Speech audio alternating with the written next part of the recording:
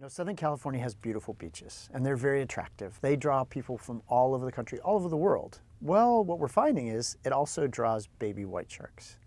So we know that Southern California has been a nursery for white sharks, but what we've been seeing more lately are these little sharks.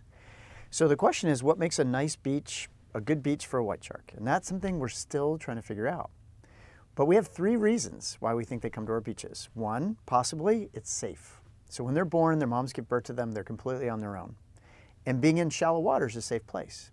The other thing is they have to learn to feed on their own. And the number 1 thing we find baby white sharks eat are stingrays. And we have lots of stingrays along our beaches. The third thing is the water's warm. Same reason why we go to the beach. The water's nice and warm there.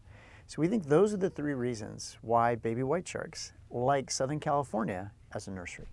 So one of the things that we found, which is really interesting, is that the sharks start showing up around May, and they're what we believe are newborns. So a baby white shark's about 5 feet long at birth. So they'll hang around Southern California beaches all summer long till about October.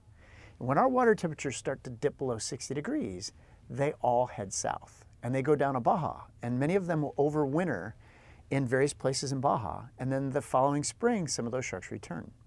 So we've learned that the babies are highly migratory, but they hug the coast and they kind of act like a cold-bodied shark. So that's kind of a big mystery, is where do white sharks give birth?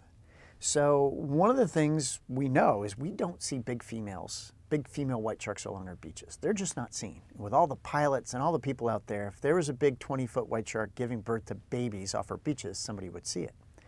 So our best hypothesis is that they're giving birth in deeper water, and then the pups are coming up and looking for warm water. So remember, they're incubating in a nice warm mom because they're endothermic. They can keep their bodies warmer than the water. And when they're born in that cooler water, they're probably get a little chilly, and we think that drives them in towards the beach. So we don't know a lot about what these little white sharks eat. One of the things that we do find from the ones that we've been able to dissect is stingrays are the number 1 things we find in their stomachs. After that, it's mainly fish found on the bottom, so halibut, croaker, but I would say 90% of what we find in their stomachs are stingrays. So when it comes to slightly bigger white sharks, like bigger juveniles, maybe these are sharks at 8, 9, 10 feet long, they start to feed on things more in the water column. So they're probably feeding on other fish like mackerel and species like that. But they don't actually start feeding on mammals until they're about 10 feet long. Despite the reputation that Hollywood's given sharks, we're actually learning that these nursery beaches that we have are actually pretty safe. And the reason why we know that is places like Santa Monica, where there are thousands of people in the water every day, swimming, surfing, their little sharks have been among them summer after summer after summer, and we haven't had any problems.